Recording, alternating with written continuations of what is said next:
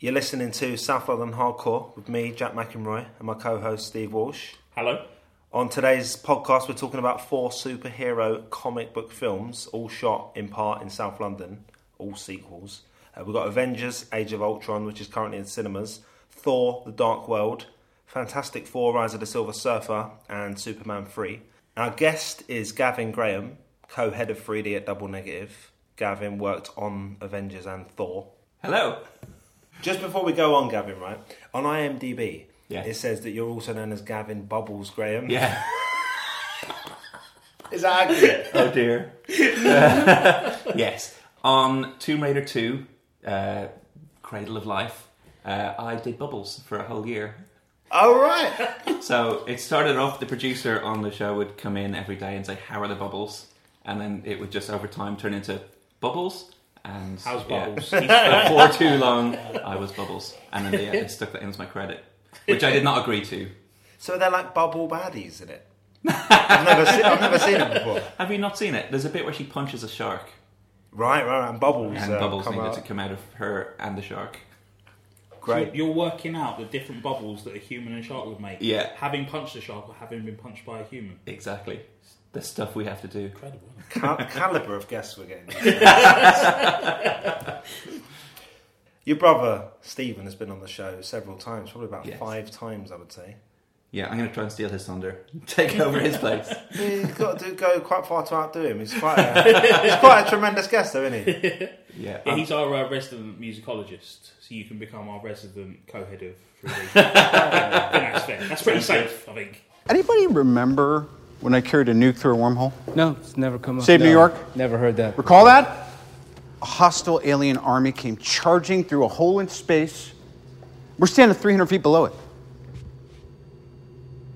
We're the Avengers. We can bust arms dealers all the live long day, but that up there, that's the end game. How are you guys planning on beating that? Together.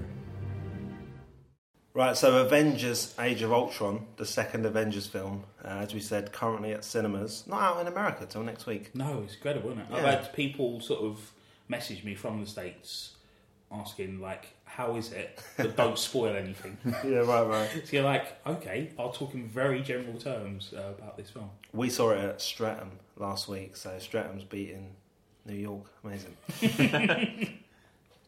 you want to give some kind of background and synopsis, Steve, to the film and comic? So the Avengers are essentially Marvel's premier superhero team. Whoa. Well, Fantastic I was going to say Four. Right, exactly. sorry to say about that. Or the X-Men, even. Oh, Or the exactly. X-Men. Yeah. So the X-Men traditionally have been more Top commercially three, top successful, and the Fantastic Four are the original. But the idea of the Avengers is that it's Earth's mightiest heroes, so it collects together the top tier heroes from Marvel who don't fall into the other categories. So the thing about the Fantastic Four is they're a family, they have other members, but it tends to be a pretty stable lineup. The X-Men, you have to be a mutant, generally, to qualify.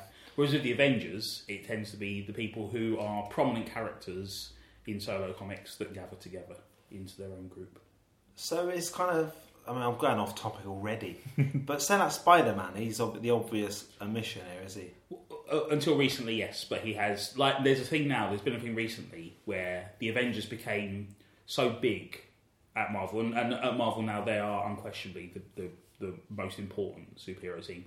Mainly, are you talking about weekly comics here? Yeah, in terms of the monthly comics. And that is partly because in the 90s Marvel went bankrupt and did a fire sale on the film rights to their characters and lost Fantastic Four to 20th Century Fox, lost the X-Men to Sony.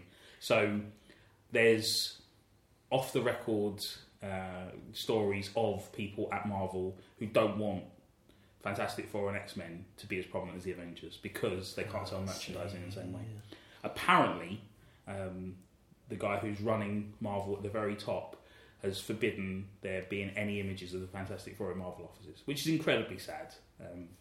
And the comic is in the process of being cancelled temporarily when the film comes out because they don't want to support a film that they can't make money off of. But they do... Yeah. They were like okay. They make a certain amount of money from the license, but they can't make money off of merchandising. Whereas with the Avengers, Yeah, they can it's make all of the money. It's all profit. That's it. Yeah, we'll get to the kind of various eras of Marvel films at some stage. But to set us up for Avengers Age of Ultron, Steve. So it's a sequel to The Avengers, which is good because the film hits the ground running. We start off with an action sequence. So in The Avengers, you get the team coming together, and it is, like the comics, the greatest of... Thor, Yes. Hawkeye, Yep.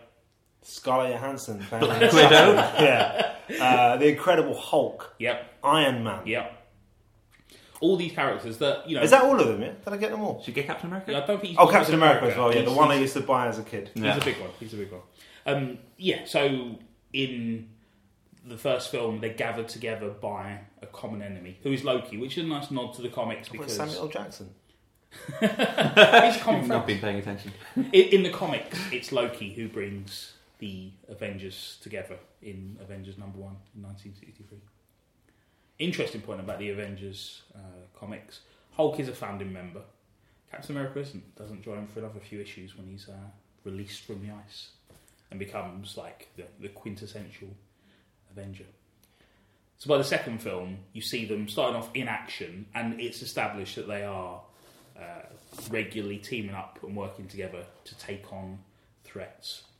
Mostly still bits of Hydra that have survived since the events of Captain America 2, The Winter Soldier. And Captain America is now seen as the boss. Well, there's a scene where I think the official designation is like co-leader between Iron Man and A bit Captain like America. you at Double Negative. Really. You're Captain America 2. Stark makes the point in the film that he funds everything, which again is very similar to comics. In the comics, I think the sort of general consensus is the core of the Avengers is Thor, Captain America, and Iron Man. They're the three most important characters. In the comics, Ant-Man and the Wasp are founding members and very important to the history of the team. We don't get those in the films. Yeah, Ant-Man's on his way, isn't he? Yes, Ant-Man's he on is. his way. But, and this is a good example of the differences between the films and the comics. Because in the comics, and obviously Avengers 2, Age of Ultron, is about the rise of Ultron, this robotic character that's created to be a peacekeeping force that turns on the thing and becomes their enemy. And in the comics, he's created by Hank Pym, who is Ant-Man. But obviously in the films, it's a thing where the way it's been established with the film releases, you don't yet have an Ant-Man in the Marvel Cinematic Universe. It does work that Iron Much Man... better, Iron much Man, better. For the Tony film. Stark. Yeah, Tony Stark and a bit of Bruce Banner as well. So there is this whole thing about... The science bros. Exactly, yeah. Science, without being checked, will give us terrible, dangerous things. To set the film up in terms of the background of the film, the first film and this one, both directed and written as well by Yep. Joss Whedon, Yep. who created Buffy the Vampire Slayer, among other things. Great choice.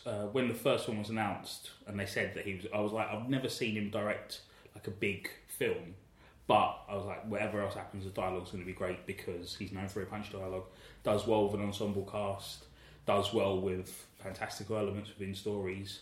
Yeah, Has gives worked time for to Marvel female before. characters as well. Absolutely, yeah. Puts as much effort in. Well, you look at the Black Widow in both films, and she's just given key roles in terms of battle sequences and prominent character development as well. So, Gavin, what did you work on Avengers Age of Ultron? So the main chunk of work that we did was the Korea sequence. So everything from the whole heist thing with the Ultron's travel. How spoilery are we going to get here? Massively spoiler. I think Really. Don't give on. away deaths. So it was Korea. Everything that happens in Korea. So they swoop in. There's Ultrons traveling along in the back of a truck. They need to bust in. They need to fly the truck away. Then there's the whole drama with the train, runaway train. Quicksilver's running around. They have to stop it. Prevent people from dying. All that stuff. All of that stuff was us. So the major effects bit there would be the flying truck and Quicksilver clearing out the path of the train. Well, there's so much in there. Yeah, I suppose That's the all of thing. it. Some of it, So so much of it immense with becomes effects. invisible that Right. it's really hard to say. How much of it. Yeah, there's the obvious stuff like sticking a big robot in there. That Yeah, I wasn't forgot there. about that. Right, so that's one day. It's And not then James you've got Spader in a big suit. stuff like the Quinjet Right. and the thrusters and all that kind of stuff to go with it. Same with Iron Man. You might have thrusters. You've got Iron Man himself, even Captain America's shield. You know, they've got multiple different versions on set, but typically if he throws it, it's not going to look very good. Yeah, the minute So he we would really replace comes out that. of the hands. And then just environments. You know, the whole they cleared out big chunks of car parks, and then we had to populate it back out with, you know, smashed up cars and all sorts of different set dressing. So we had to go out there and photograph, you know, hundreds of thousands of photographs through this area called Olympic Park, and then recreate it digitally and stick everything in there. Cause mayhem. So the South London scene in the film is kind of effects free, isn't it? It's the Rivoli Ballroom in Brockley, and it's Captain America as a kind of, I don't know, fantasy dream, flashback. Yeah, fever dream, if you like, Steve. And it says a load of, you know, GIs dancing about. It's obviously meant to be America, isn't it? No, I don't think it... Well, I didn't take it as America because Carter was there. For me... A load of Brits. I mean, it's and a Americans. It's a fantasy because it's set after the war and it's him and Peggy Carter together. So it's predicated on him not being in the ice and frozen for 50 years. But so I read it as being just a dance hall in London where... Because you'd imagine after, you know, the way the war unfolded and... a lot of Americans were stationed back in the UK getting ready to go back to the States. So it could well be set in South London as well as being shot in South We'll London. call it Brockley. So going back to the effects for a minute, though, it is incredible what can be done now, isn't it? Yeah. You know, we've reached the...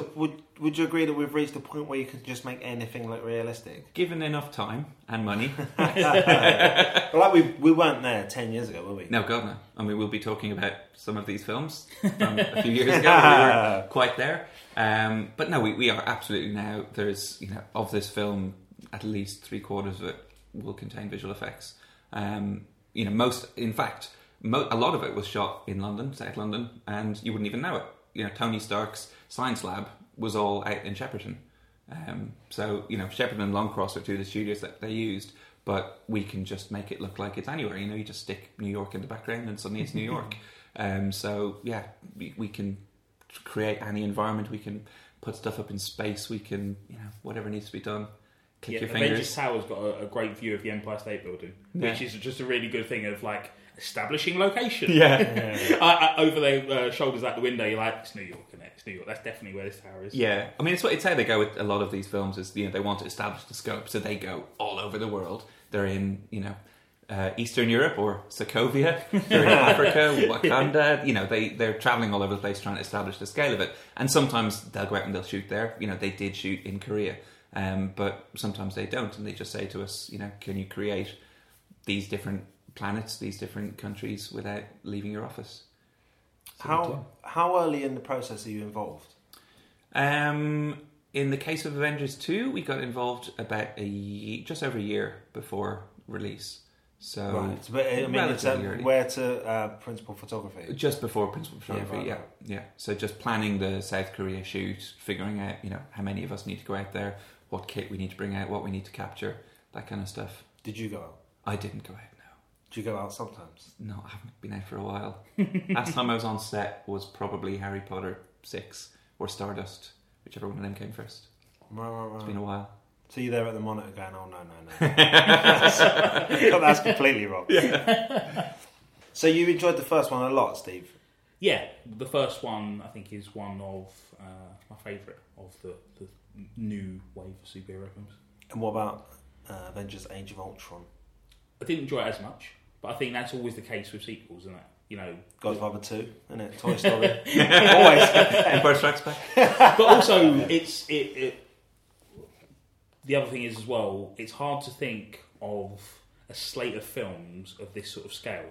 So I think I don't think there ever has been. No. So you have to sort of take into account, it's very hard to sort of judge a film individually without taking into account the larger role it's got. This film does a lot of heavy lifting in terms of setting up 5 other films, at least. And while I don't think it's as enjoyable as the first one was very much establishing. It was more fun. I think it was a lot looser, the first one, in terms of what it had to do. It had to bring these group of people together, show that they could work together effectively, and have them defeat a baddie. Whereas this one, all those things happen. They're brought together. They face an enemy, but they're trying to set up characters, set up arcs, set up different spurs of narrative for the next few films. And I think the sort of the burden of that shows in terms of the script and the directing as well. I don't think it's as funny as the first one. I think it's a bit funkier in terms of the jokes. A lot of the jokes didn't land at all. I thought we were in a kind of. I mean, it was a Thursday evening at 5:30. We watched it, so it was not by any means full, and there was just no laughter. And that's probably because the cinema was, not close to empty, but it was like a fifth full at most. So maybe it's not fair, but I don't know. Just like if these jokes were happening and no one was laughing.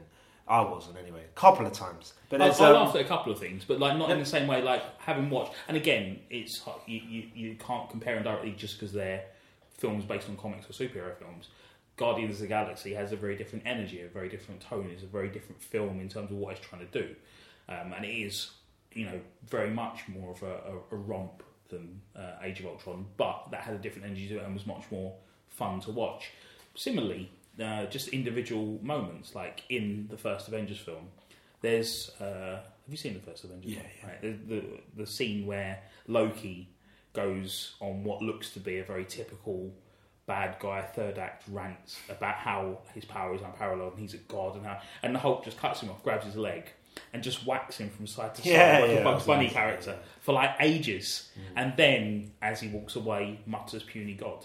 And it's just like a great visual gag, a great verbal gag, taps into the comics without alienating the audience there. It's just a brilliant sequence. There's another bit where the Hulk punches someone out of frame in the first film, isn't him there? and Thor go on a bit of a rampage. And they riff on that in the second one, where the Iron Man Hulkbuster armor does the same sort of, and that's the thing. That's the difficulty with sequels, isn't it? Revisiting things and riffing off of ideas. Because they did something similar with Ultron, where he sort of said, "Oh, you expect me to monologue," and he didn't monologue, which I thought was good. It's not laugh out loud funny, but it was nice.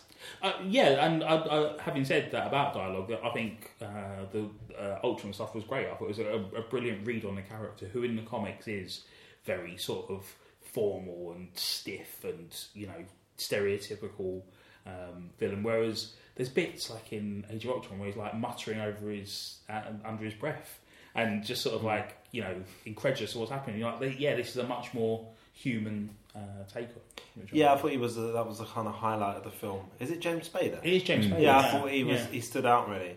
Like so I didn't think it was particularly funny, and I thought in the first one or in some of the other films even there's some good character stuff. Like, obviously the obvious thing is like Iron Man in the first Iron Man film, Tony Stark, Robert Downey Jr.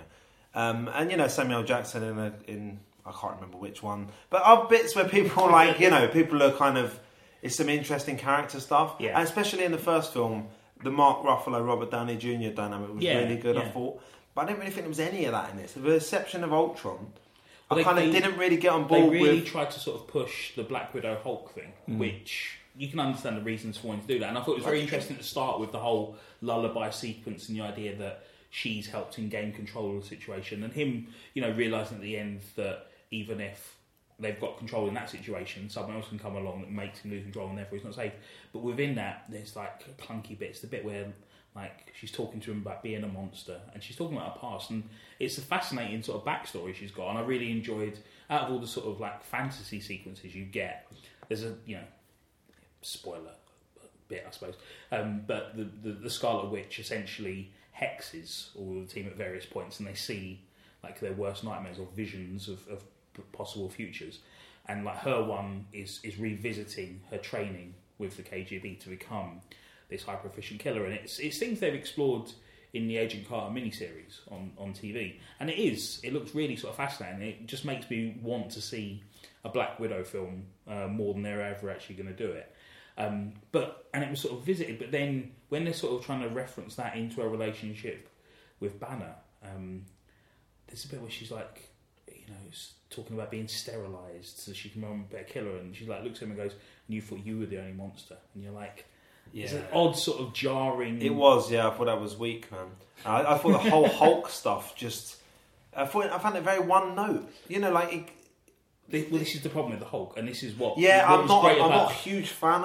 It just seems like the Hulk. They struggle whenever he's been adapted. They struggle to. Except in the first Avengers film, where they did it really Yeah, well yeah, by having yeah. just like moments, great moments, but not giving him an actual story. Can't they shift him onto some like Fortress of Solitude or something for a, Well, they for a film or two? Well, that's what happened at the But end. in, Yeah, in right, the pre-release, they've been building Spoiler. it up that this would be Black Widow's film. People were saying, why Yeah. doesn't Black Widow get her own film? And it was, Yeah, well, yeah. she plays such a big part in this one. But Right. it seemed more like they were giving much more screen time to Hawkeye to try and Yes. flesh him out a bit. And that was another bit where it fell down. Like, Yeah. I mean, the recent run of Hawkeye, Steve. What will you call it? The Fraction and Archer, is it? Fraction and Archer are the main. Yeah, and it's just tremendous. Some of my favourite comics I've ever read. Just beautiful artwork, really, really funny as well. Just absolutely bang on. Get it. What's it called? My Life as a Weapon or something? The first trade is My Life as a Weapon. I mean, Yeah, get hold of that. Yeah. Start with that. But like Hawkeye in this, he's kind of. They try and do like a kind of shortcut to drama with like Yes. I don't want to spoil it, but they give him a bit of a kind of side story, and Well, that bit's spoiling it to sort of. yeah, he's got a family. Yeah, they establish a family man. It suddenly gives this thing of like he's got more at stake. And The other thing as well with Hawkeye, like he's just in the wrong film. Like at the end, like the kind of finale, which goes on for a while. It's all of them together fighting against the baddie. Again, not quite a spoiler, is it? But like you've got like the Paul Bettany character. What's his name? Vision. Who's just like really good, like sort of incredible powers and stuff. And you've got these people with phenomenal powers, and like they get the exact amount of screen time as a guy with a bow and arrow gets. He's just in the wrong place, man. But I think the challenge there is then to have him look as dynamic as that. Just with, and I think they do a great job of it personally. They do it well, and I love Jeremy Renner. I'm a big fan of him as an actor. I mean, we talked about it. I don't know if it was before, but no, my thing with Jeremy Renner is I love Jeremy Renner as an actor, and obviously in the first film he sidelined through necessity in the plot and just turned into a zombie essentially. So you don't really get a lot of Jeremy Renner out of it. And I was saying to Jack, like Jeremy Renner as the Hawkeye from that particular run of the comics would be great. Where it's this guy, and the premise of that comic series is essentially this is what he does when he's not an Avenger, and he's like living in an apartment block in New York that's getting bullied by Russian mafia bosses that want to, and it's all about gentrification and property, and it's all these sort of modern concerns, and him getting on with his neighbours and who looks after his dog when he's like Avenging. Yeah, and it is this whole thing about what is your life like, and it's just very down to earth and as you say, very funny. And Jeremy Renner would absolutely ace that. And it shouldn't be a case of transferring the comics onto film because that's pointless as well. And you want new and different things to happen. But just with this, the whole sort of family man thing just seemed a real sort of heavy gear change for me. So, how do you feel about it, Kevin? Obviously, I need to separate myself. Yeah, what shall I say? I should separate myself from my professional life and just give my personal opinions. No, but I do think that I think Marvel are basically acing it at the minute. Like from film to film to film, they are basically nailing it. But with a film like this, it is so dense. There's so much to cram in there. You've got so many different audiences. You don't know who's seen what. You might have seen Agents of S.H.I.E.L.D. You might not have seen Winter Soldier. You might, there's so many different ways you can come at it, and they have to try and make the film work for everybody while simultaneously setting up, the next 5 years of films. So there's so much to achieve that I'm amazed that you can manage to get, a decent film out of it. But I did find there was still some of the humours there. I mean, you've gotten to know the characters, and that's really what makes it compared to some of the other superhero films where you don't get as invested in it. You don't switch it on and feel like you're in a room with old friends again. Thor, I thought was hilarious. There was that great scene with the hammer. Yeah, that was good. Some really, really funny stuff in there. Tony Stark, obviously, he's Mr. Charisma. He's really, really good presence all the way through it. There's aspects of it that I wasn't that amazed by. I think there was some things where there was mild plot holes in terms of where's Pepper Potts. Whereas Jane... Is there one point where goes, she's Pepper Potts is away. She's busy. Jane's doing her science. And they try and turn it into like a character thing where they're like competing about who's got the best golf. Yeah. But it just sort of really draws into the point that they're not going to be about for this one. Yeah. But then again, in terms of missing people, like I I couldn't understand why we didn't get the Falcon in the battle at the end, and then he turns up right at the end. I would say if there are enough people in that battle. There are enough people, but my thing is, if you're trying to sell it as, and this is why we're going to have a new team of Avengers, he has to be in action to sort of earn that spot. He'll have his day. And also... Day of the Falcon, isn't it? you could make a criticism of the sort of power set of the team, in that a lot of it is very samey, in that they have enhanced strength and they're good at fighting. Yeah. So you have like Thor, Hulk, Captain America. You know, Captain America's a shield, which sort of changes things. One of them throws a shield, everyone throws a hammer. Yeah, so there's a lot of similar things. So someone like Quicksilver, someone like the Scarlet Witch, the Vision, you know, was quite refreshing. Yeah, they were great additions. And the Falcon, I think, does add something. You know, you haven't seen Captain America 2, The Winter Soldier. No, I haven't. And like, there's a great sort of action sequence with the Falcon in that. And I think the actor who plays him is brilliant. I think the sort of the dynamic between, and again, this is this is what you're saying about which films have you seen, which films haven't you seen? In The Winter Soldier, there's a great dynamic, not only between the Falcon and Captain America, but also with Black Widow as well. They have a great sort of relationship between the three of them, where they're sort of very sort of chatty and jokey. And obviously, it's tough because this film is so packed already to sort of give them space to do that. But I would have liked. I think they could have taken the Hulk out of it, man. I think we could have lived without the Hulk in this film. I would have taken the Hulk out. Stick him into the Fortress of Solitude at end of Act 1. I mean, and then we'll crack on. Yeah, I agree with you. I think you could have the moment where he's concerned about losing control earlier and take him off the board, because there's not too much more that he does that hasn't been seen before. But I think, like you were saying, Gavin, earlier about Marvel knocking it out of the park every time, or words to that effect. It's just done to such a high standard, and we'll come on to Thor 2 in a minute. Like, from top to bottom, like, as much as I don't love it, and like when people were going, this is a masterpiece at Marvel, this is a masterpiece, like that I think is ridiculous. But even still, it's done to, you know, from the writing to the, like, these, you look at people playing bit parts, like, you know, Oscar nominated, Oscar winning actors. Yeah. You know, the effects are like great, not just the effects, but like the design. So like a film like Avatar, like people raved about how good Avatar was, but I thought the kind of design of the characters and world and stuff was horrendous. I hated it. Whereas this, like, you know, Ultron, like when he turns up as like a kind of Terminator-looking robot, it looks great. Even down to the way they did his mouth, it's just really, really good. The design of him, it's odd because it's, you know, as you say, a metal-faced robot, but with the work they do in terms of the facial expressions, you get a feeling of character from him. You get him sneering, you get him grinning. I don't know how, because he's got a fixed mouth, but, you know, and that's partly Spader's voice performance.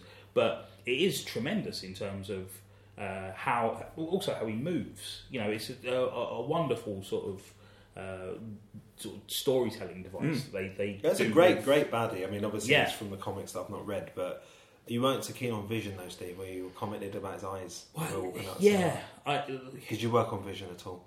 We didn't work on Vision, no. And Ultron, you know, we did the bits of Ultron where he was in our sequence, but then he's also scattered throughout the film. So in terms of designing it, it was a bit of a weird one where, you know, there'll be lots of companies working on it in parallel, and then you would sort of, you know, you'd reach a certain point and they go, okay, great, yeah, we really like what you're doing there, share that with the other companies, and you'd pass it across. Right. You'd have that back and forth with different places, so everyone's kind of raising it, and they're trying to push everyone, you know, almost square you off against each other to try and, you know, get the best like possible Ultron. Post-production Avengers, aren't you? Yeah. So yeah, I think I'll probably give it 3 popcorns, Steve. Yeah, this is the thing. I mean, as I say, I didn't enjoy it as much as the first Avengers film, and I'd probably put it sort of mid-table-ish in terms of Marvel films generally. But there's not really any bad Marvel films in the current sort of slate of things. I've enjoyed all of them, and I did enjoy this one. But as I say, I just had a couple of. But then it's also a thing of, you can't help, you know, I'm very aware sitting down, this is the Marvel Cinematic Universe. It's a different world too. It's something we'll talk about with the Thor film as well, where there's different approaches and different takes on the characters and the scenarios. But the whole attitude to Thor's hammer just threw me completely. Because I'm very much, there's one person who's worthy who can pick it up, and it's Thor. And like having like Captain America make it shift slightly is good, but there's other bits where things just being bandied around, and I'm like, I don't know if this is, it's a good, and it is a thing where within this film and the sort of mechanics of this universe, that's entirely legitimate and it's a great scene. But for me, and this is me bringing my own baggage, I'm like, whoa, what are we doing here? So it's hard to sort of have an objective judgment on that basis. My only issue with the film is that, I think it maybe aims a bit too adult. I think I'd love to see it just played a little bit more for kids. Because it's, they're trying to sell the lunchboxes, the Disney stores are full of the costumes, but there's swearing in it. Yeah. And they make a thing out of the swearing. You can't even ignore it. Yeah, I've also found that a little bit unnecessary. I also found that running gag of Captain America not swearing, I thought that was pretty weak. It's very sort of clumsy in terms of Captain America joke. It's been done, isn't it? Yeah. But like you said, he isn't was the a opening soldier. line Robert Downey Jr. swearing? Yeah. What did you think about that opening sequence? I really liked it. I mean, it was great to see them all doing their thing. You get that opening, one of the shots in that opening sequence where it's, you get all the character moments. You see this one, that one, this one, that one. It's great. You need those kind of iconic things. It's done like a kind of, was it meant to be like kind of computer game visuals? Is that the idea? Yeah, I think so. Yeah. I think it did sort of feel like that. But I think that's perfect. I think it was the perfect opening scene in that we know all these characters already, so you don't need to do introductory moments. It's just like a reminder. Yeah. Remember, this guy can do this, and this is the one with the hammer, and this is the one with the shield. But also, and again, it's something we'll talk about across the other films as well. There's different approaches to battles in superhero films, and there's some that I prefer rather than others. And what you have, particularly in the first Avengers film and this Avengers film, I think is great in terms of, I want a swarm that they all get to fight against loads of people, and it's just mad and ridiculous. But also a definite baddie that has to be taken down. It's a boss, essentially. So it is like a video game sort of style of storytelling. And in the first one, we had the Chitauri who were swarming down. There's too many of them. It's impossible they're going to win. But it just gives them loads of opportunity to just smash into them and just have these mad fights and throwing people and these giant things turn up. But then, how they win in the end, they deactivate the whole thing rather than knock them all out individually. And in the second one, you've got the little Ultrons, essentially. And you've got Ultron Prime, who's ready to be taken down. But it is this thing of there's loads of them, far too many for it to be in any way acceptable they're going to win. And then they win. That's great, that bit where it all slows down for a minute. Yeah. And you see just how many there are. Yeah. But then, the way they kind of defeat the bad guy, I thought was sort of lacking myself. They all kind of gather together and just shoot their various rays at him, and then they win. But that whole finale of a city kind of being lifted out of the ground, I thought was pretty spectacular. Yeah. But I feel we should move on, Steve. Hello. I accept your surrender.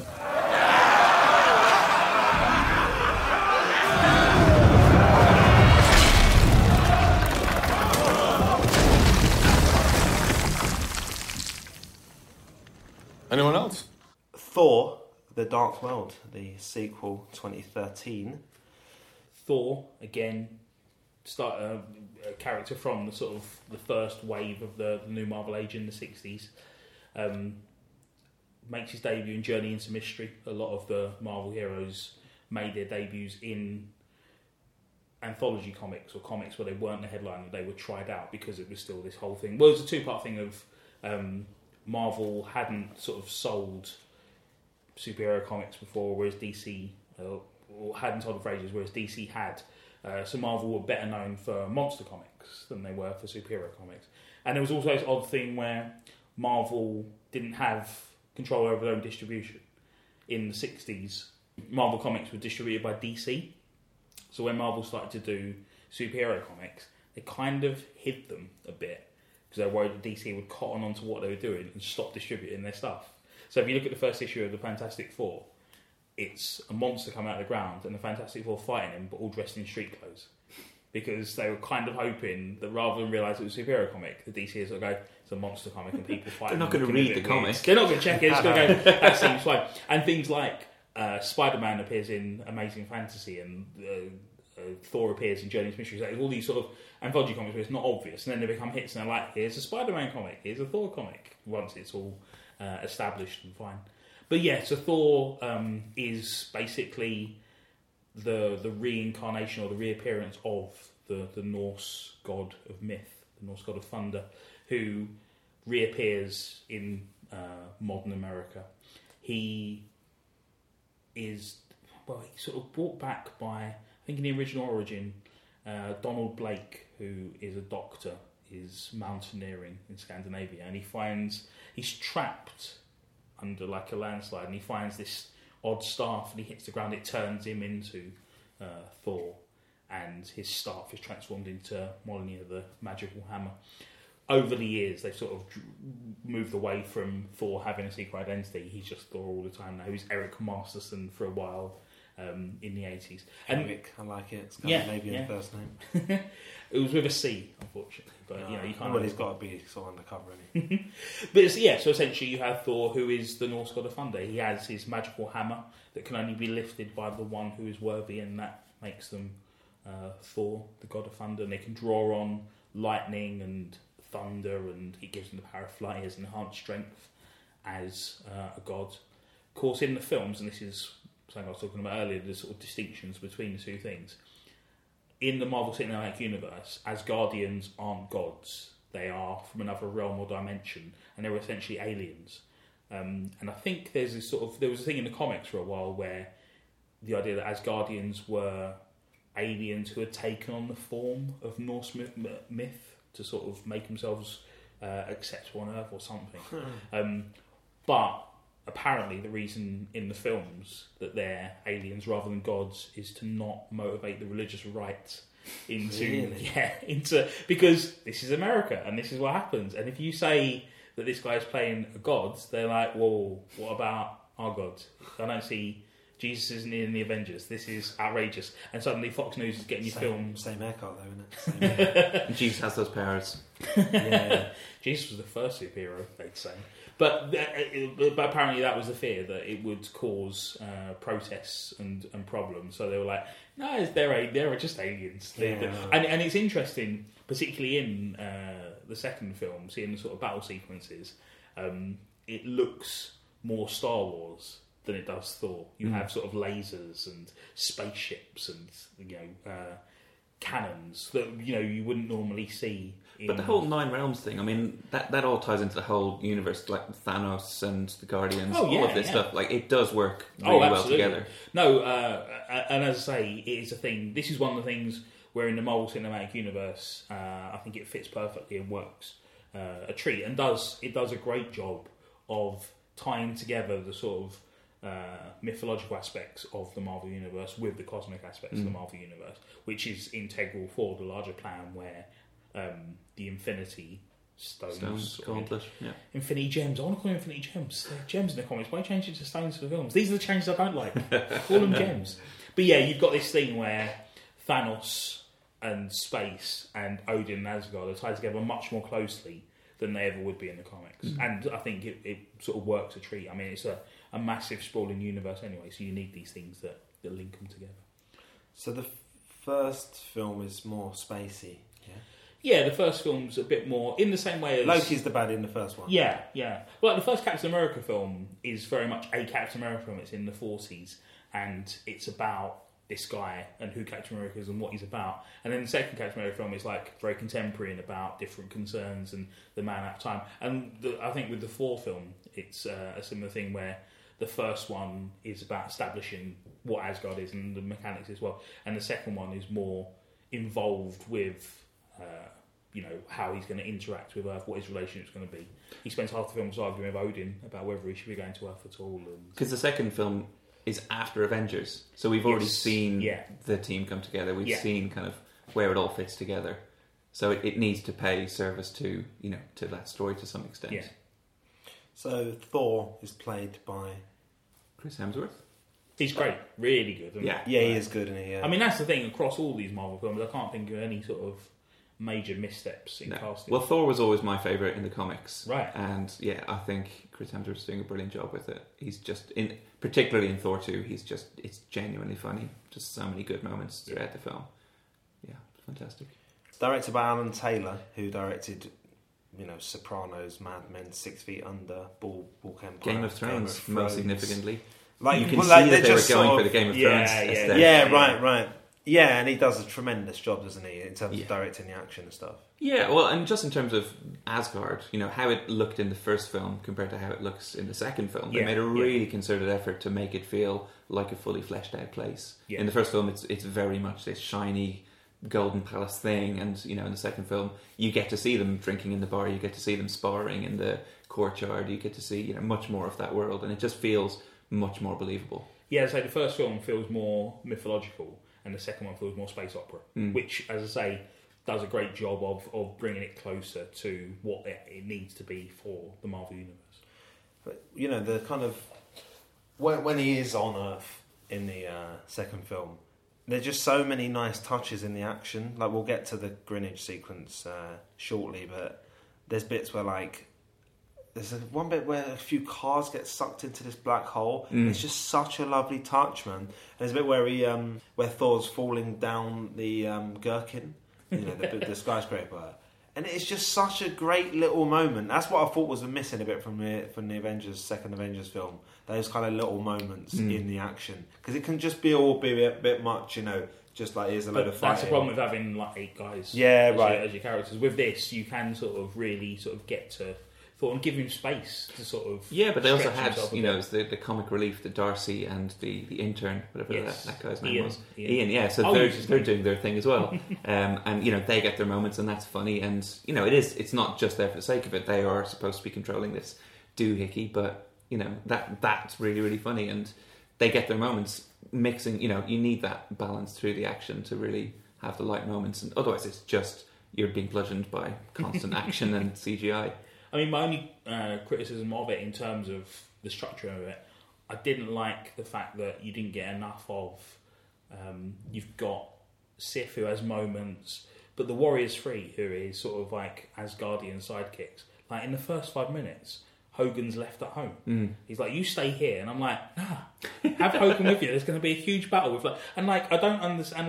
Get a Volstagg moment where he gets swarmed, and Fandral gets a moment where he's on the ship, and he's like, but it's like have them all together. And I know it's Thor's film, and you want to give him the space, but this is part of the larger world that he's from. So I think having them together, he's definitely giving more screen time, but have them all together, isn't it?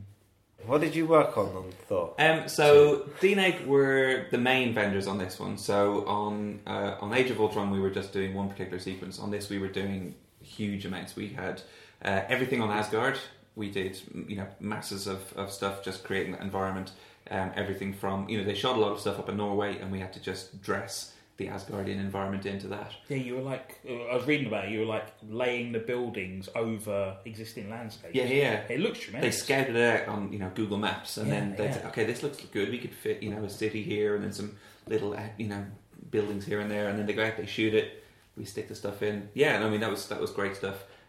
With huge action set pieces to go with it. So spaceships flying around, shooting laser beams, waterfalls. The Rainbow Bridge, all that stuff, the Heimdall maneuver where Idris Elba's jumping up and with the daggers onto the invisible ship. That was all of that stuff. Huge big set pieces, really good fun CGI stuff.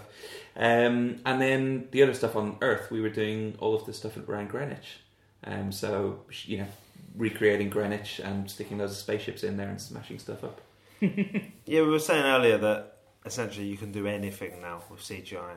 And what they chose to do is destroy a UNESCO World Heritage Site.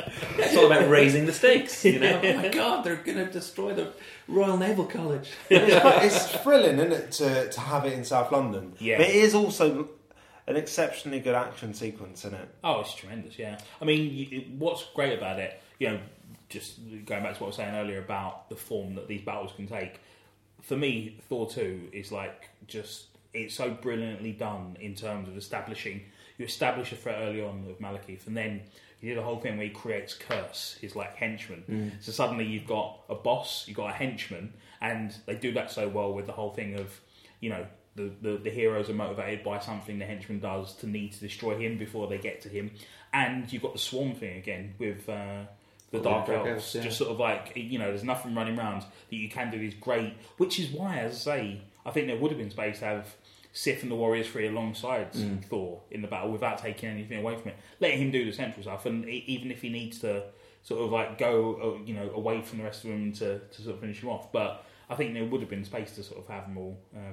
Yeah. Otherwise, you've just got the portals to play with, and but the portals as well. It was such a good just device. it's so smart, isn't it? Yeah. And just beautifully done. Just so sort of. The hammer is such a great prop, isn't it? Yeah. It moves, and the way it sounds but as it well. became its own character as well. Yeah. Brilliant. Well, I love. There's one bit as well where I think it might be right at the end, where basically he leaps into the air empty-handed, and like mid-flying, mid-leap, the hammer sort of joins him and gives him the extra. And it's a really smart. One of the things that I love about superheroes as a genre is about power sets and abilities and things that you have, and sort of particularly with characters like the Marvel characters who've been going around for years. Finding fresh new things to do with it, and that's one of the things I love about the films. In the comics, we've seen Thor's hammer and Captain America's shield being used so many different ways, but there's a genuine thrill to seeing it on screen and seeing the physics of it moving around in a way that it doesn't work in the same way in the comics at all, and it's a real sort of visceral thing, and even not even necessarily massive things. There's the bit in Captain America 2 when he's in the lift and he just flips the shield out with his foot. Yeah. And it's such a great moment, and it would be very hard to convey that with the same sort of elan in comics as they do in the film. It's just so sort of smoothly done, and it's such a great character moment as well. And again, that's another thing about having the hammer there. It's sort of how he chooses to use it. So much of this stuff now is planned over the course of many, many months. So, they've got a previs company on most of these things where they'll basically do an animated version of the film before anything is shot. So they'll have a lot of these things worked out. They'll start old school, they'll start with storyboards. They'll try and draw out the whole thing. But before, that really does only get you so long. Like, for example, if you're storyboarding that lift sequence, it's not, you're not going to get those moments just from the drawings. So when you move it into previs, then you can get these you can figure it all out and you can see how it's going to work. So, and I mean, it's such a good tool for kind of figuring out, for getting the most out of their money. They don't want to be, shooting these massive action sequences and have tons of it left on the cutting room floor. So they really want to make sure that whatever they're shooting, there's a good chance it's going to end up in the movie. I did think, if I had any criticism about the look of the film, the sort of dark elves look really like Doctor Who villains. Do you not think? That sort of mask thing. Yeah. And it was Cybermen. Yeah, that sort of. But even if there was an episode of Doctor Who and they were like, the Dark Elves are here, and those guys turned up, you wouldn't sort of go, these look. No, they look. And that sort of, I don't know. Because Christopher Eccleston plays Malekith. Yeah. Maybe that was. Well, maybe that's it. They're setting it in London, so why not have some Doctor Who? They would have probably baddies come filmed in? in Cardiff, though, wouldn't they? I suppose. One thing that didn't sit right with me is, so this spaceship, I don't know what you call it, that big vertical thing, crashes into the Ark Greenwich. ship. Yeah, that. So Thor turns up, and he just lands in Greenwich, and he just lands on the pavement and just smashes the pavement Yeah, I up. didn't notice that. Yeah, Like, this is a UNESCO World Heritage Site. now man. you're Show landing. some respect, Now man. you're landing. Yeah. You know what you're doing. So, but there was another South London location as well, the Oxo Tower restaurant. Steve, did you notice that? I didn't notice that. No. Yeah, the Chris O'Dowd, Natalie Portman meal. Right. So they get to Greenwich because Stellan Skarsgård draws out a load of lines on a map. Steve, how convinced were you by that? I was. The thing is, as he's saying it, he's like going, you have to remember, if you look at history, you can learn that, the Chinese and the Egyptians. And he goes, Stonehenge. And he draws he's got a map of the UK and draws 3 lines of the UK and goes, Greenwich. And the thing was, I was like, surely, I don't know, it's like the Prime Meridian copyright or something. Because surely, you know, just like as a storytelling thing, you go, where's the convergence going to happen? Probably at the Prime Meridian. Yeah. And then you sort of go, right, then let's go to, where's the Prime Meridian? Greenwich. Don't have him draw things and everything. Use the phrase Prime Meridian, because it sounds exactly like it works with convergence. I don't want to tell these people how to write their films. They're going to get that wrong, then. So I'm going to give this 3 popcorns as well, right? Were you bothered? Is this out of 5? Were you bothered by the liberties they took with geography with the tube? That is an issue, isn't it? That is You've the got thing. to mention that. Yeah. 3 stops from Charing Cross. Yeah. I mean, Special service? my only issue is, and it's something that people do and you don't need to do it, like at the start of that final act where they're getting everything set up and establishing the stakes, there's a bit where I think like Jane Foster says the convergence is in 7. No, Eric Selvig says, "Oh, the convergence is 7 minutes." And Jane Foster's like, "Well, then we need to keep Malekith busy for 8." So you're like, okay, so we've given ourselves an 8-minute window here for all this stuff to happen before the convergence happens. That's fine. And there's various fighting, which probably takes about 8 minutes. That's fine. But then you can't relocate him and put him on a train to come up, because that's 8 minutes minimum, even if it is a special service. Because that was the thing as well. It's the unspoken thing of like, what happens at the barriers? Do you know what I mean? I just think, why not just do it to the right station? You know what I mean? Like, He's in Charing Cross. Go up, get the overground. He's going to get there. Well, like, just change Charing Cross to 3 stops away from Greenwich. Do you know what I mean? If you're insisting on getting on the tube, like what's the Harrison Ford film showing on there? Is it Patriot Games? Yes, and there's just bits where he's like, he's running through like Berlin Arcade, then he's on there. I mean, it has happened so many times, but I'm just like, maybe just if you're going to insist on getting landmarks, maybe just do the right ones in the right order. So how many popcorns would you give this? I'll give it 4 popcorns with caramel. Steve? I'd probably go 3 popcorns again, maybe 3.5. You can't give half a popcorn, you give a kernel. I just didn't get a lot when you were saying earlier about the intern stuff being funny. I didn't really get much out of that. Like I kind of. That's something as well. Having said that, this is another film I really enjoyed. But for me, there's like your 5 popcorn films, your 4 popcorn. This is a 3 popcorn film, but I've really enjoyed it. I'll happily watch it again. Yeah, if it comes on the TV, you're not going to turn it off. No, I'm not going to turn it on. First of all, Steve, plug your podcast process.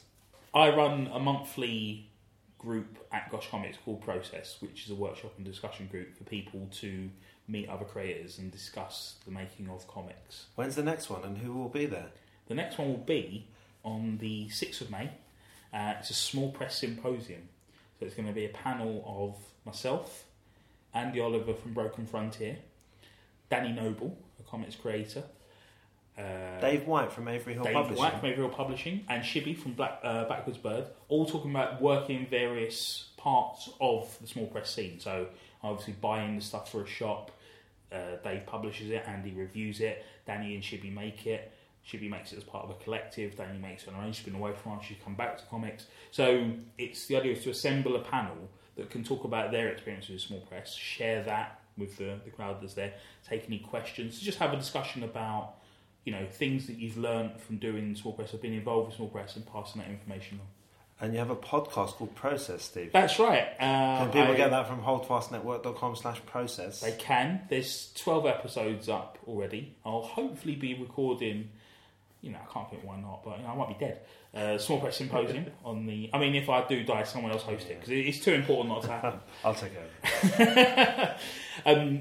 Yes, there's 12 episodes so far of me talking to various comics creators and people involved in comics-related projects. So there's a director of some of these... Pat Mills, isn't it? Sell with the biggest one. The godfather of British comics. Capers, Steve, what's that? Capers is a monthly superhero group that I host at Gosh Comics. Normally on the 3rd Wednesday of every month, but because I'm in Ireland for a little while this month, it's going to be on the last Wednesday of the month, 27th. And it's a chance... 27th of May 2015. And who will you be talking about on this one? We'll be talking about the Teen Titans, who are DC's premier sidekick superhero team, and the various iterations of them over the years. The new Titans, the new Teen Titans. Titans Go. So get down to 1 Berwick Street, Gosh Comics, and do they start at 7 o'clock? 7 o'clock. Great. You go to our Facebook page or our Twitter account, all the information's there as well. GoshLondon.com. A reminder that you could use the Amazon link on southlondonhardcore.com to either sign up for an Amazon Prime free trial or to do your regular Amazon shopping, and we'll get a kickback and we can help fund the podcast. We have t-shirts available from southlondonhardcore.spreadshirt.co.uk. We're on Instagram and Twitter at SLHC. You can find us on iTunes if you search for South London Hardcore. Why are you destroying our planet? I have no choice. Sue! Wait! Fire one over the top. Roger out. So we're going back to 2007 Those crazy days. Heady days. So this is pre-Marvel Cinematic Universe. Kind of. No, it is When was the first Iron Man? 2008, I believe. But the Hulk film with Ed Norton is... Zing. No, that's after this. Oh, is it? Yeah. So Marvel now, as you say, Steve. Blade, yeah, the Blade. Talk about the Blade TV show.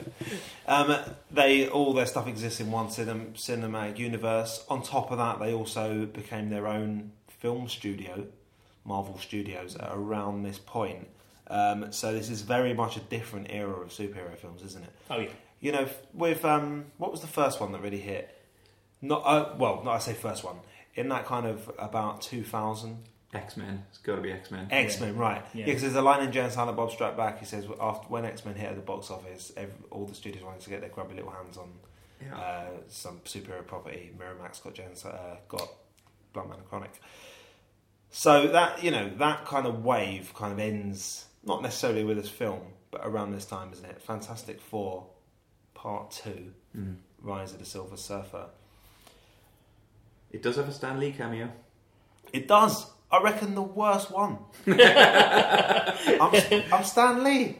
It's got to be the only one where he says that, surely. I think Thor maybe has the best Stan Lee cameo. Thor 2, sorry. Where Stellan Skarsgård is demonstrating how time or planets or something works Give me back with my his two shoes. Yeah, and it turns out he's in like a mental hospital, and Stanley's like, "Can I have my shoe back?" See, I would say Captain America 2, Winter Soldier. Don't spoil it for me because I might watch it. Okay. Don't spoil the Stan Lee cameo. Also, I think it's the first Fantastic Four film where Stan Lee plays the Postman, who, and again, it's one of those things that only works as a nod if you've read enough of the comics, because like in the Fantastic Four, they've got a postman called Willie Lumpkin, who... Does he say Excalibur at the end? Excelsior. But yeah, so Stan Lee makes a cameo appearance as Willie Lumpkin, which sort of pleased me as sort of like bringing the worlds together. Also, it's at the wedding, isn't it, that he's... Yeah, he's trying to get into the wedding. See, and again, that pleases me a lot because I think it's annual 1 of Fantastic Four, but Reed and Sue's wedding in the comics, and this is one of the things that makes me sad about the sort of fragmenting of these various properties. Basically, Fantastic Four Annual 1, where Reed and Sue get married, is arguably the first major Marvel crossover, because they get married and then sort of invite everyone along, and Doctor Doom at a distance creates this like machine that motivates every villain in the Marvel universe to try and ruin this wedding. So you've got this thing where they're getting ready to get married, like in this film, but like the X-Men are there and all the Avengers, like everyone's there, and then every villain ever starts turning up. It's just this like, at the time it would have been unprecedented to have this many characters in one comic, and there is a bit right at the end where in the comic Stan Lee and Jack Kirby turn up as guests at the wedding and get turned away at the door. Really? Yeah. Oh, when I say it's the worst, I mean best. Yeah, it's a good nod to sort of... Yeah. So, although it is a bit clunky, I think it might be a nod to the actual comic as well. Is Jack Kirby dead, or is he the recluse? He's dead. Right. Ditko's the recluse. So we don't need to give a background on the Fantastic Four, Steve. I feel like we've done that. So in 2005 they made a Fantastic Four film, and I don't remember it being super successful, but it must have been. It was successful enough to get to make a sequel. Yeah, maybe. But I mean, they're doing a new Fantastic Four now. Yeah, they've already announced the sequel. Really? Yeah, well, as is the way now, isn't it? I suppose. Yeah. I think we can probably we saw the trailer, didn't we? At the Avengers, and I think we could safely say they're going to do it to a certain standard. You know, I'm not sure who's making it, but who the director is. But you know, Josh Trank. It ain't Tim Story. I can tell you that much. No, so Tim Story, he'd made Barbershop, which I've not seen, and a load of hot trash, basically. And it's no secret to say that Fantastic Four: Rise of the Silver is not good. No. Rise of the Silver Surfer. Sorry. No. It seems quaint. That's the best you can say about it. Yeah, there's a couple of bits in it, like the sort of wedding sequence. There's enough sort of, as I say, nods to the comics, but there's just so many problems with it as a film. It has quite a light approach. You know, a lot of these things fall down when they take themselves too seriously. Yeah, it's absolutely. quite, meta, isn't it? Even down to that Stanley saying I'm Stanley. But that was the thing for me. It was like there were bits where it's like too light. Like I don't need Reed Richards in a nightclub. That's not fun. No. Or funny. Oh, there's a bit and where... then the opening scene, the gag where he's doing on the Yeah. airplane trying to get Yeah. his bag in with the strap, and it's just that's just cheap laugh. That's just Yeah. bad. There's a bit where he's drunk on... Is it... Okay, it's not the morning. It must be the day before his wedding, or is it the morning? Whatever. But Michael Chiklis' character, the Thing, is sort of carrying him along, and where he's drunk, his legs are just trailing behind, and they just keep going and going. And it's like something from like Saturday Night Live. Yeah. Like you can't quite believe that that's in like a mega budget blockbuster. Yeah. Like generally the CGI is not good. I mean, it's very difficult. It's look hard back. to judge It doesn't because seem of to the be time. good even for the era. Well, it's a mix because you've got Weta bringing their A game at the time for the Silver Surfer himself, and then you've got a whole host of other houses. You know, similar to Avengers, there's about 20 different companies worked on this, so it's very easy to point fingers and say, well, this bit didn't work. It was probably a room of 4 guys just, oh man, we're on Fast and Fantastic Four, and some they're trying to animate some stretchy. The stretchy stuff is the problem, isn't it? But they should have. I mean, they should have stayed away from it. It's just too cheesy. If you're going to do that gag, do it once. Yeah. Don't keep going back Yeah, there. yeah, exactly. Yeah, that's the thing. Like, what I like about the fact I'm all for a light approach to superhero films. I love humour and as I say, using powers in a sort of like smart way. But the whole key to Fantastic Four is, firstly, they're sort of science adventurers. That's what I want to have them. I want a science adventure, and they're a family. It's a very specific thing, but do you know what I mean? It's a thing where it doesn't have to. We were talking earlier about the different kinds of superhero battles you can have, and I don't want them to have a conventional superhero battle. I don't want them to be fighting a swarm of people. It's not where they do their best stuff. I want them to be looking at odd things. I think that is the tone I'm looking for in a Fantastic Four story and film. And the problem I have with everyone they've made so far is they keep just sort of like getting it wrong in terms of the whole mechanism of the story. Was there a precedent for the whole power swapping thing? Yeah, but that's the thing. The power swapping film I'm a big fan of because it's not a huge precedent in the Fantastic Four itself, but within superhero comics generally, I think it's a great sort of thing to investigate, and that's where you can get sort of a lighter bit. The fact they sort of bring it into the battle. There's a key point where Johnny Storm just like flies in, knowing that this is a problem. Flies into Reed and like switches their powers at a key moment that almost scuppers everything. And you're like, he's young, he's not an idiot. He just sort of like completely. And as I say, having Reed just sort of like goofing about for the first 15 minutes undercuts him as one of the most intelligent people in the Marvel universe. Having Johnny do that undercuts him as being. You're like, oh, he's an idiot. Why am I listening to it? And with all of them, they just like as soon as anything that seems, they just seem to panic. Yeah, and the Thing, he gets switched back to a human. You would think this is like, oh my god, this is, do this for me again. I want to stay like this. He switched back. Oh, never mind. Yeah.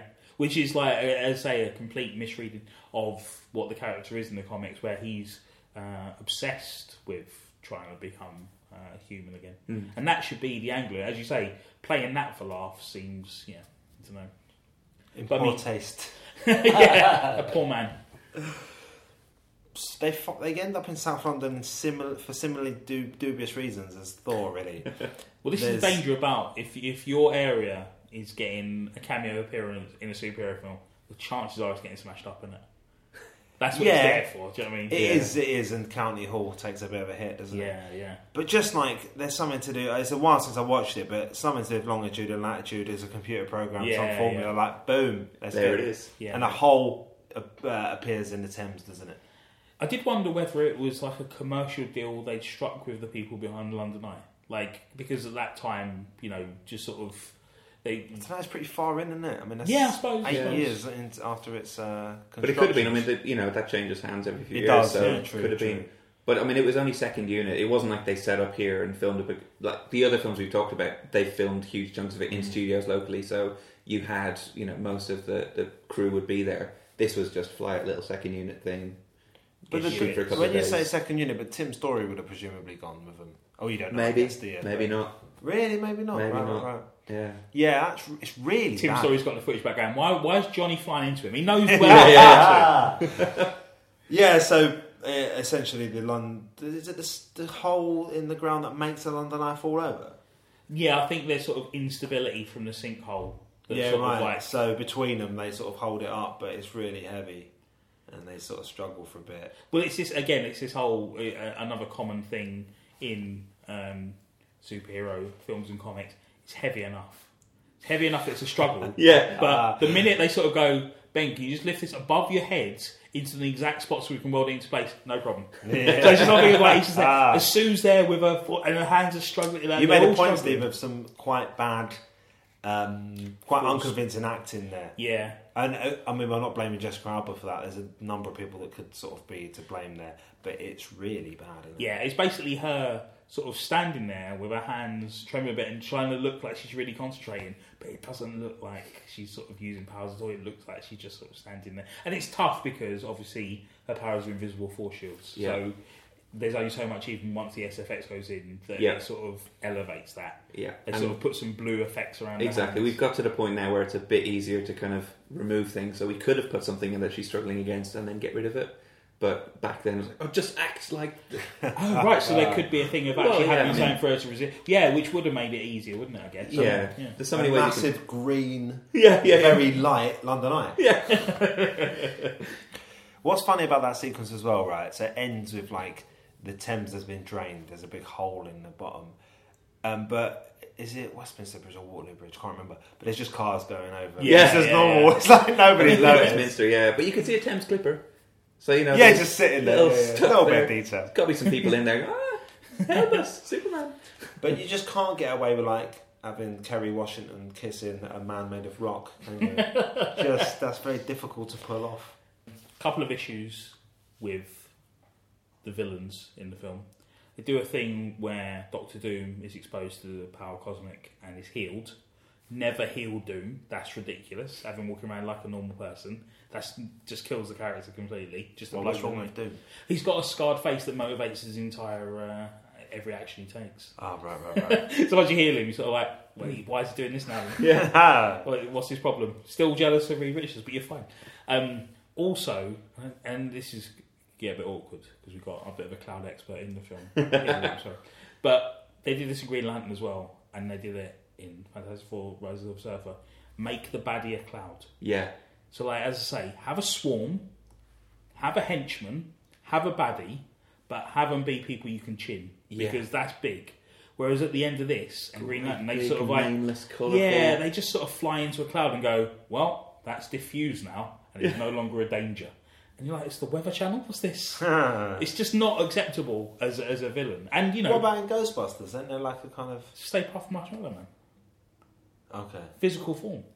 Yeah, right. But there are bits where they kind of hoover up baddies, isn't there? Yeah, but they're Casey's established God as... is a gas. But they build it up as, you know, Galacticus is coming, here comes the Destroyer, and you just get this big cloud. Yeah. I mean, and like... Even as a cloud lover. I do love a good cloud. But back the cloud technology of 2007, you know, not incredible. But you see, my thing is, even if it's the best looking cloud ever, It's just have him standing in giant purple armour, and this is the problem. They don't want to have... This is a problem with a lot of superhero adaptations. They're like, well, that's a bit silly. And you're like, loads of this is silly. You can't have that as being your line. Have a giant, cosmic, purple armoured god turn up to eat the Earth, please. Yeah. And then have him defeat that, rather than... just the cloud. Yeah, just the clouds. I wonder, because the visual effects supervisor on the film was Scott Squires, who invented the cloud tank effect back in Close Encounters. So maybe they just went, get the cloud guy. We're going to have a cloud baddie. And this, as I say, so that is probably the best cloud you're going to get in 2007. But it's not good enough, is it? That's all you were doing in those days, wasn't it? Isn't it? I did a couple of years of clouds, yeah. Yeah. I mean, clouds. similarly, you Gavin end up... Cloud Scram. You end up with Doom on the board, didn't you? And that's also a bit... That's something that could work in the comics, but I don't know if it works as a live-action thing to do. But yeah, a lot of problems. Yeah, I think I might even go to far as to say one popcorn, and I don't say that very often. I mean, I've literally never said one popcorn in my life. So. I didn't even watch this film until this podcast. Oh, really? Because it was that much of a, do I need to see this? And I didn't. No, you didn't. My apologies. Are you thinking one popcorn? Yes, one crusty Burns.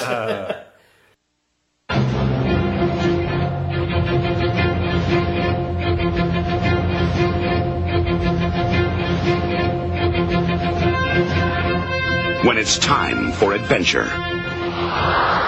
it's time for Superman. Alexander Salkind presents Christopher Reeve and Richard Pryor in Superman 3. So we're going quite far back now, aren't we? To 1983 for Superman 3. Am I the only person that was alive when this film came out? If it I think I came, saw this in the cinema. Good. I have not seen it since then. Correct answer. Yeah, when you mentioned it, I couldn't remember. Superman 3, is that the one with the junkyard, or is that the one with Richard Pryor and the computer? Turns out it's both. Amazing. The best of all the worlds. Yeah. the junkyard being the reason we're here, you know. No. Oh, isn't it? The coal mine being the reason we're here. What's the difference? It's different scenes. The coal mine is where he drops off Gus at the end. Oh, right. It's a tiny scene. Tiny scene. Well, huge parts of it were shot in Pinewood. Right. Pinewood is outside the M25, so it might not qualify. Yeah, it doesn't qualify, obviously, but... If we did, we'd be talking about films every week. The first superhero movie franchise? Yes, yeah, I would say so. Can't think of anything. I mean, that and sequels. even then, Batman follows in from 89 onwards, Yeah, doesn't it? yeah. But even then, there's just sort of... Yeah, bits I mean, and pieces, like, but nothing like we There's have now. yeah, exactly. It's just such a different... But as you say, it's just, what's happened in the last decade is the world of special effects has caught up with comics. We can do things on film now that can look like or look better than it does in the comics. Whereas for so long it was these incredible things, powers that were being displayed, and if they tried to do it on screen, it'd be like, this isn't gonna... Yeah, and also I think you've got a situation where they're playing it a lot safer with big budget films now than at any point in the past. Yeah, I think I'm right in saying. For it's easier whatever to reason. tap into an existing franchise and Yeah, property. I mean, I tended to kind of do some research, pull up some numbers, but I didn't. Like kind of no, but sort of percentage of films of the highest sort of budget films that are sequels and. Well, just sequels. Yeah, there's a huge debate in the film industry and generally at the moment, isn't there? It's about- got to be more than ever, isn't it? Well, this that people are genuinely worried by the slate I that am. DC and Marvel have put together of like this is eating up all the money to make films. Yeah. essentially.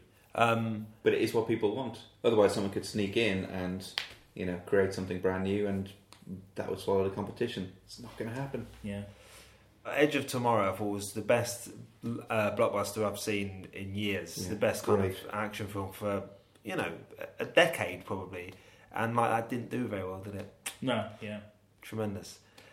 Anyway, 5 Superman. popcorns. 5 popcorns. 5 popcorns. At least 4.5. 1978, Superman. Yep. 1980, Superman 2.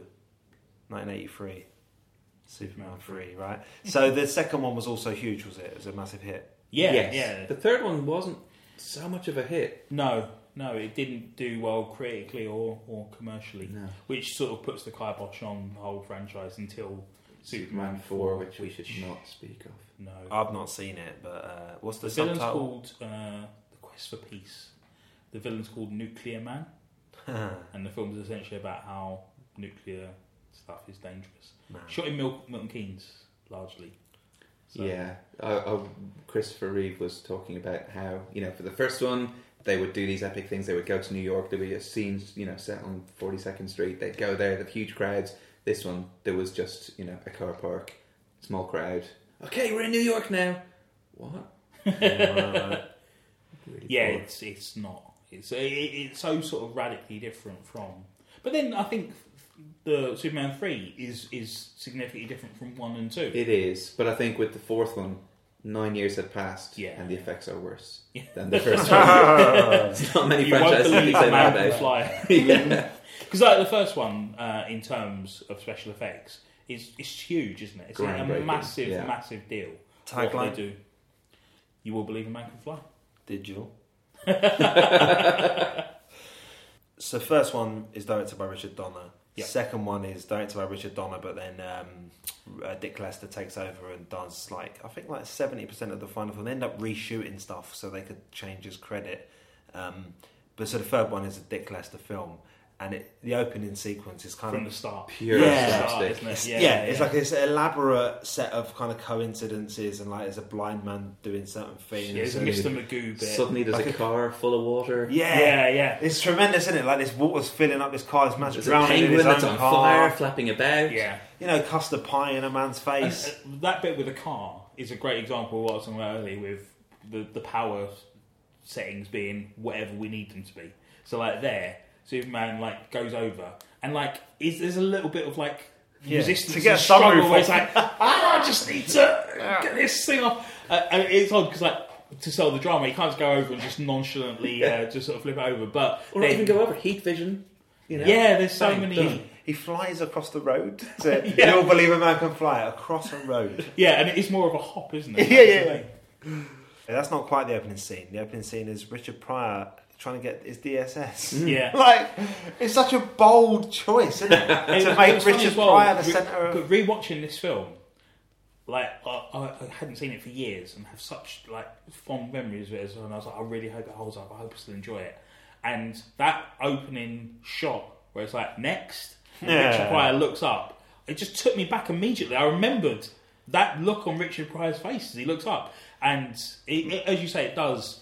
And a lot of people, You wouldn't know you were watching a Superman film, no, would you? absolutely not. And this is what a lot of people got annoyed about with the film, because they're like, "Oh, Richard Pryor's in it all over the place."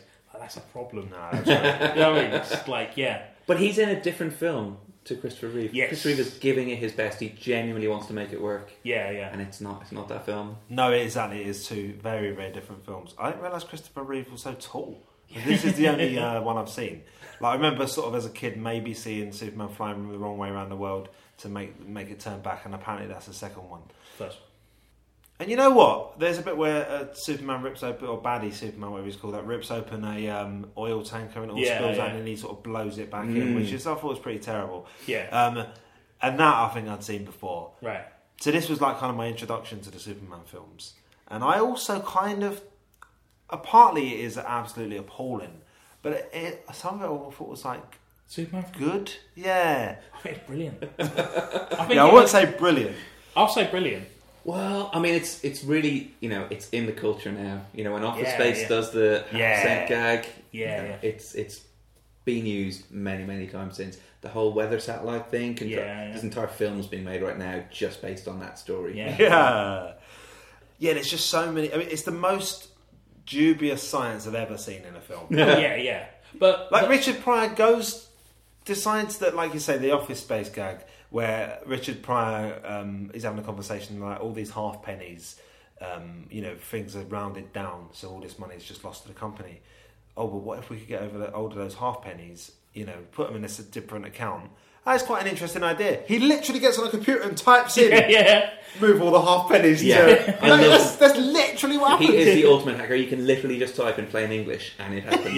And when he's in computer class, he types his program and the guy goes, "Have you done this?" And he shows him the code, and the code literally says, "Print this line, print this line." There's no coding. It's amazing. And it is that great thing of, but then, in terms of pacing, you do get films where there's a big expositional bit about this and that. With this, it's just sort of I need a job, and he just sees a matchbook and he goes, "Oh, I'll try this out," and it turns out it's brilliant. It's just such a great shortcut where it's so I'm great at computer programming and I'm going to do this, and it's just so efficient of I'm going to do this and then I'm going to do this, and then before you know it, he's in the office. I really thought the whole scam ran for longer than that, from what I remembered of it. Be nope, the scam is just to get in the attention of the boss to do the real. So he can villainy. ski down a skyscraper. But that sequence as well, isn't it? It's great. Yeah. Richard Pryor. So Richard Pryor doing a bit. Yeah, with his little pink. Yeah, and he's trying to make the cape fly. No. I mean, I had a is- soft. You know what? I was dreading watching it. Right. I haven't watched Fantastic Four. I thought this is just going to be such a slog, and it was not a slog at all. No. Because it is. I mean, it falls into the category of so good, so bad it's good. I think. See, I think it is very deliberately light and comedic and silly, and that's what I really like. It is, about I suppose. It's silly, Yeah. and what they do really well for me is there is a tradition with Superman comics in particular of the Silver Age, which was the time from like the sort of like 50s up to the 70s. You know, after there was a book written called The Seduction of the Innocent by this guy called Frederick Wertham, The Seduction of the Innocent. And it was a book by this psychologist in America where he said that comics were corrupting American youth. And there were Senate hearings, and it basically turned into this massive sort of witch hunt where they were like, it's all latent homosexuality, it's horrible violence, it's this glamorizing crime. And it turned into this whole thing that threatened to completely tank the comics industry. So in response, they came up with the Comics Code Authority, and they basically just completely just rinsed out any sort of danger or threat and turned them into like really silly things. So in Archie the sort and of, Jughead. but even in like Superman comics, rather than him fighting villains, a lot of it was just sort of like really weird sequences where Superman turns into a gorilla, fat Superman, bald Superman, the Superman with two brains, where he's got a massive sort of like, it's just all these, and so like Silver Age Superman stories Steve are Martin synonymous is with Superman. sort of bad, not bad science, but like pseudo-science and silliness. And in the first Superman film in '78, you get this whole thing where to save the day, Superman flies so fast around the world that he makes time go backwards, so he gets another day to fix everything. Yeah. And you're like... I find that unacceptable, man. Exactly, that's what I mean. And in the second film, you have... what's the thing they do in the second film? But like, so in the third film, the thing they do is have the sort of Superman split. But all the sort of silliness, all the stuff... For me, it felt like sort of like them just tapping into this whole history of Superman and going, yeah, there's nothing wrong with being silly. And what I loved about it was... Leaning in the Tower of Pisa when he But straightens that's that up. such a great... No, that is Is so it? bad. The That's going too far. The No, Italian but man who just says bruschetta over and Yeah. over again. And he has a T-shirt with Pisa written on it. You know. But also, no, but I love the gag there is the guy's response where he just drops the statue in it, and then the second time just smash it. I love that. It's I memorable. thought it was great. But also just things like Lorelei, who's like the villain's one of the sort of villains' henchwomen, I guess you'd say. And like in any other film, she would just be described. I mean, you described her the other day as like his secretary, and like she would just be his assistant. But no, her official designation is psychic nutritionist. Yeah. And I was like, that's great. It doesn't need to be there, and it works a treat. I loved it, and all the stuff where like they make some bad kryptonite that doesn't quite kill Superman, but makes him bad instead. And I thought that was brilliant. That He was had like, tar in it. yeah. But like you get the sequence where like and this is the thing. This is what I mean about the silliness. Like, what does bad Superman do? He straightens the Leaning Tower of Pisa just to wind people up. And there's a bit one of my favourite bits in the whole film when it's such a long sequence as well. They're following the Olympic flame about to be lit. And this guy's like, it's run across the flame has been carried across the world, and he runs up and it goes up the set, and it takes ages. And just at the moment where he's about to light it, Superman just blows out the flame, and then they cut to him just standing at the scaffold, just looking like a douche. And it's great. It's just sort of like, yeah, this is what Superman do. He's not going to be an evil dictator. He's just a bit of a pest. Well, he was also super lech. Yes, Which is yeah, a bit creepy. yeah. But it's good, sort of creepy. Yeah. In that it's sort of like, this is just really weird, and it doesn't work at all because Christopher Reeve. What is did you so- think about the bit where Clark Kent threw tyres over Superman to thwart Who him? just stood there. Yeah, he just stood there as they Waiting built for the up, next one yeah. to arrive. I really enjoyed it. And it is easy to sneer at the computer stuff, but there's similar stuff in Avengers, you know? Yeah. Like, from now looking back 30 years, at the time people were, yeah, computer stuff, don't understand it, yeah, maybe you can do all this stuff.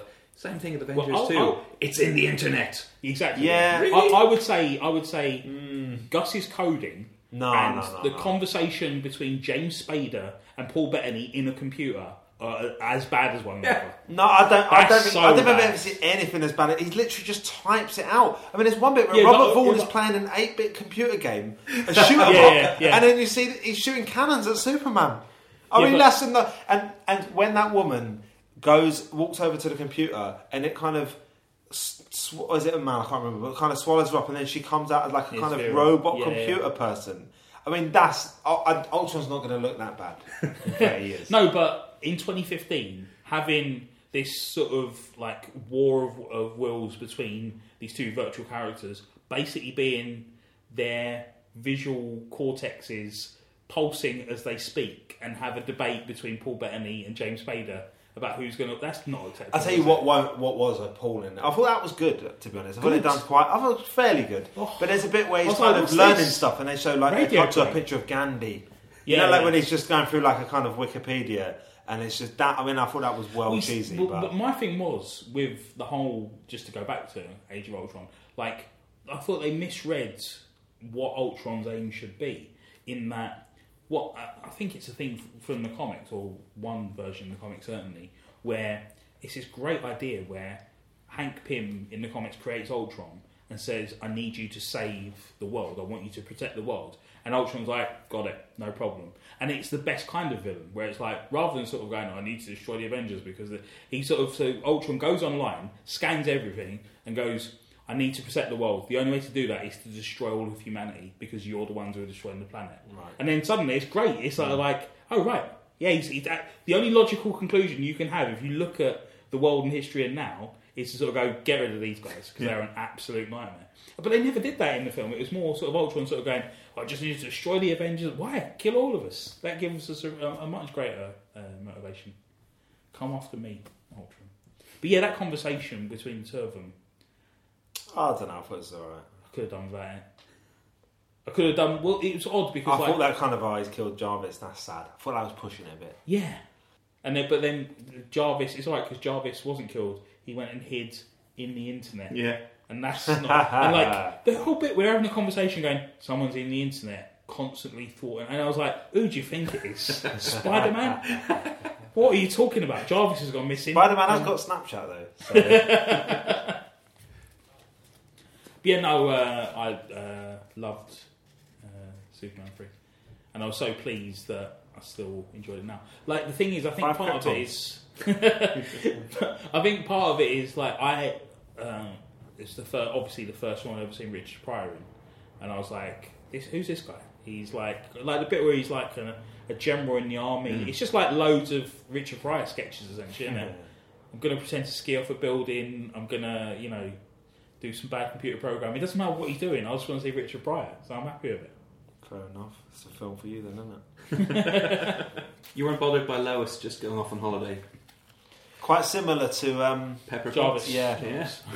Yeah. No, you needed to take Lois off the board to give Lana space, didn't you? That's the thing. Who went on to play Clark Kent's mum in Smallville, didn't she? That was bad, Smallville.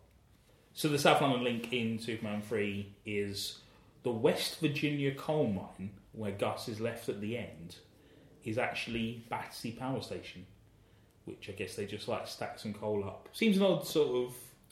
They were shooting in Pinewood. They probably thought, we need this scene. Yeah, that'd be your nearest find working somewhere power good. station, wouldn't it, I suppose? Yeah, it's Possibly. a big open industrial space that you can fill up with stuff. Yeah. I thought it was odd just at the end of the film as well. Spoilers, if you haven't seen Superman 3. But Superman makes a point of leaving all the other baddies to be picked up by the authorities, but flies Gus away because Gus sort of goes at the computer with an axe at one point and says, you're not all bad.